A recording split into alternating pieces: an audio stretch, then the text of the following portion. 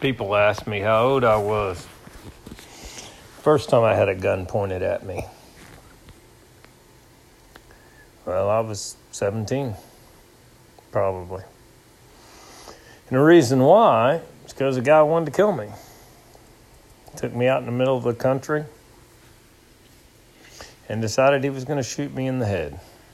Because what he thought was I had took his woman. And she had died in the meantime of natural causes. Actually, it was carbon monoxide poisoning, not really natural causes, but so it had nothing to do with nobody. Except for she was my girlfriend after she was his. Therefore, he figured I took her away. I'm high school. Was I thinking about taking anybody's girlfriend? No. It doesn't even make any sense. But anyway, so he drives me out in the middle of the country, telling me we're going to get high, and instead he decides he's going to kill me. Well, that was the first time I had to talk myself out of getting shot. But it wouldn't be the last. That was at 17. By the time I was 18, we missed death by about 1 day and 150 miles. How did that happen? Because me and my brother, decided not to go to the Texas Jam with some good friends of ours. And on the way back from the Texas Jam, they had a car wreck and killed all 4 people in the car. So as you can well imagine, that's what started our world off into the craziness that was called drug dealing, and just the path that says, hey, how do we kill ourselves as a young age so we don't have to die of natural causes? We'll just party so hard that we die that way. So when did I die? I was about 23 when I finally died. No, I came back to life. As you can see or hear, I am right here talking to you. So evidently, I'm still alive. What the deal was, well, actually, it's kind of a long story, but I'll tell it anyway. I'll condense it. I somehow got involved with a guy that was a good friend of mine, and he wanted me to get him some THC, which we now call PCP. We called it T. But we couldn't get it at the time, so I sold him 300 hits of acid. Well, it wasn't just him. When I met him to give him the acid, there was about 15 police officers there. Of course, I didn't know they were police at the time until I handed them the acid, and guns came out everywhere, and I had to say, hey, you might want to take this gun out of my pocket. And, normal George Floyd pattern, throw it on the ground, stepped on, kicked, and all that stuff. But I made it through that. But anyway, so truthfully, after about paying $10,000, it kind of disappeared off the face of the earth. You could do that in the 80s. You can't really do that now. But we won't mention any names. But in the meantime, while I was waiting to go to trial, it was bad enough that I was on my motorcycle wearing shorts in the 80s, which if everybody knows what men wore in the 80s, it looks like what women wear now as Daisy Dukes. So yeah, men wore that with biker pants and no shirt on. Biker pants, biker boots, little bitty shorts, and no shirt. I go to freaking county jail. Yep, it looked like the YMCA. I think was I the biker or the construction guy? I really don't know. But anyway, that was no fun going to jail dressed like that. But they did let me go. And in the meantime, I'm waiting. I'm trying to get the $10,000 it's going to cost to get us out of this trouble. And I decided I didn't want to live anymore. So I took 13 Quaaludes. I think I took the magic 13 number. I think 12 would have killed me. I don't know. But anyway, by the 13th Quaalude, by the time I got the 13th gigantic-ass Quaalude down, which were huge at the time, they still are, I guess, if they made them, but I could see my friend coming. And we was in Brookwood Village, actually, if some of you people might know where that's at. Anyway, I could see my friend coming, so I climbed up in a tree so he couldn't find me. There's only one damn tree. So obviously he found me. So what I remember was him saying, hey, come down from there, and then I fell out of the tree. I woke up 3 days later. I've been dead for 3 to 4 minutes. Nobody really ever told me. You'd have to ask him, which he's dead now, so it's going to be hard to ask him. My mother was there, but she wouldn't remember, I'm sure. But anyway, so I woke up 3 days later. There's tubes coming out of my nose, tubes coming out of my mouth, tubes coming out of other places where you don't want to hear about. None of them were comfortable. I was tied down like I was a rabid dog because, supposedly I'm trying to kill myself, which I was. So they figured I was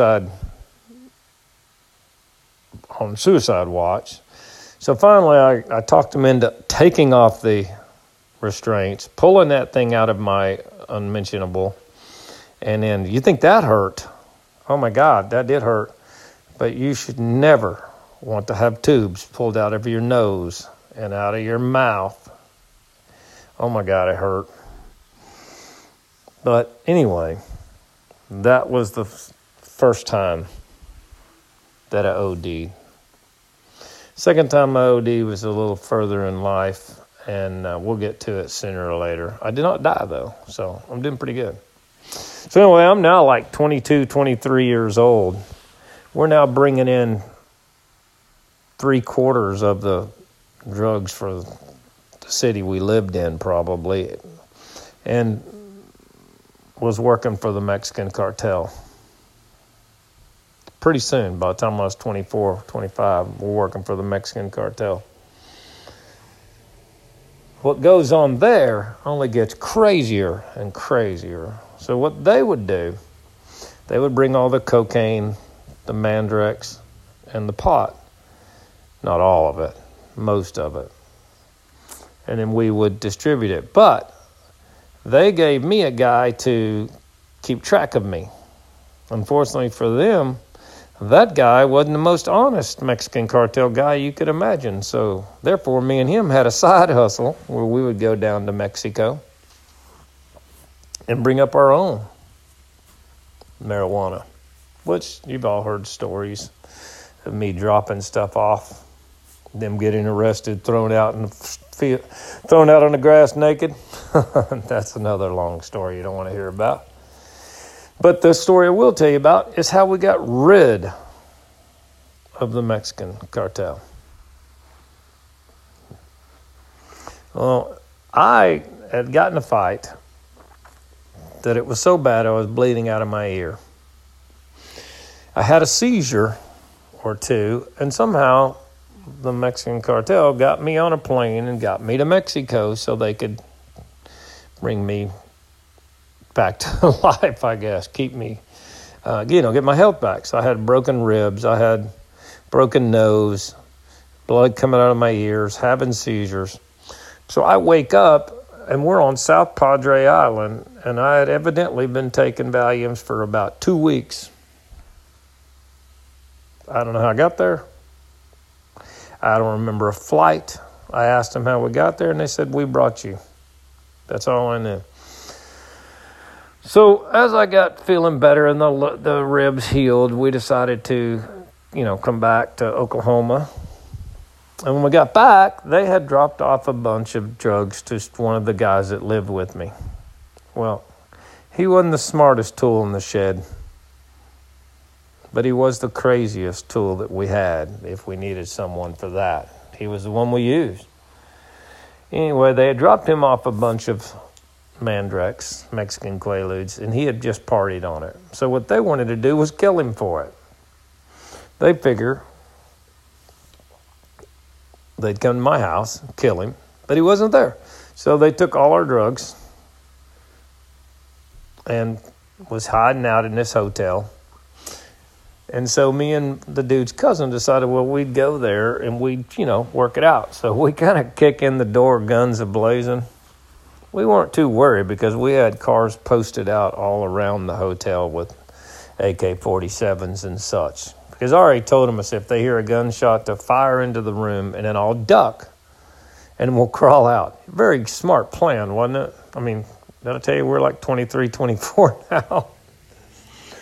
So anyway, we bust in the door, and we got our guns out, and we're like, you owe us drugs. About that time, 6 other Mexicans pull out their guns, and it's just a bunch of freaking clicks.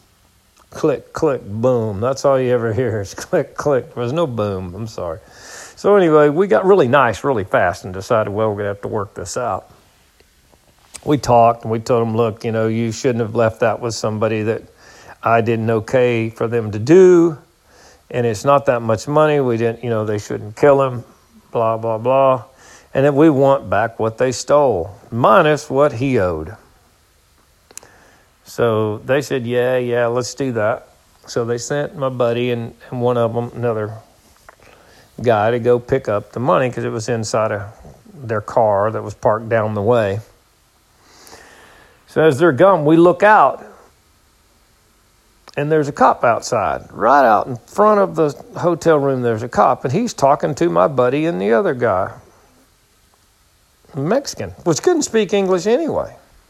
So me and the other guys in the hotel was like, oh, man, we got to, get this shit together. So everybody's throwing away dope and hiding guns and all that jazz. And so I just wrapped my gun up in my... Oh, I forgot to tell you, the cop just drove off. But still, we panic, Cop just drives off, says nothing, talks to him for a few seconds and drives off. So I just wrapped my gun in my coat and just walk out the door.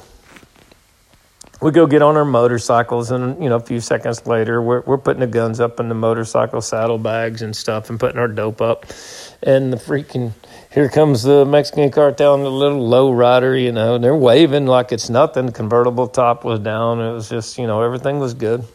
We never seen them again, but there's a reason for that. Because 2 weeks later, the same guy they wanted to kill got brought in for questioning for something. I don't even know what it was. I don't remember. It's been too long ago.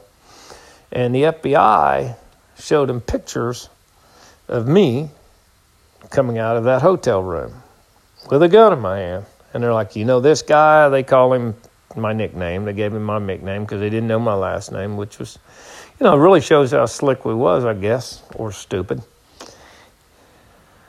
So what the deal was is those people were being investigated for 5 murders, and they had been filmed. And back then it would have probably been more like just taking pictures because, we didn't have very good video cameras. But anyway, they had pictures of me coming out of the hotel room.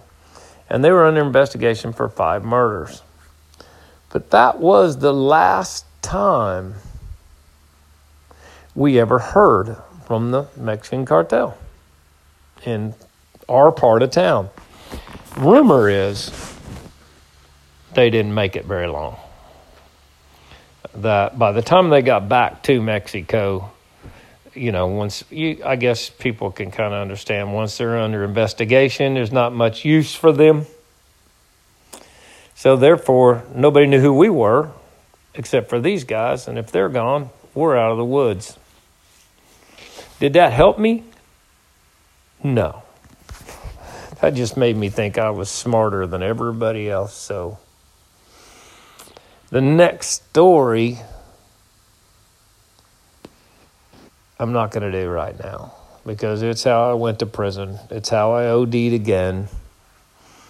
It was how I end up living in a call girl service house.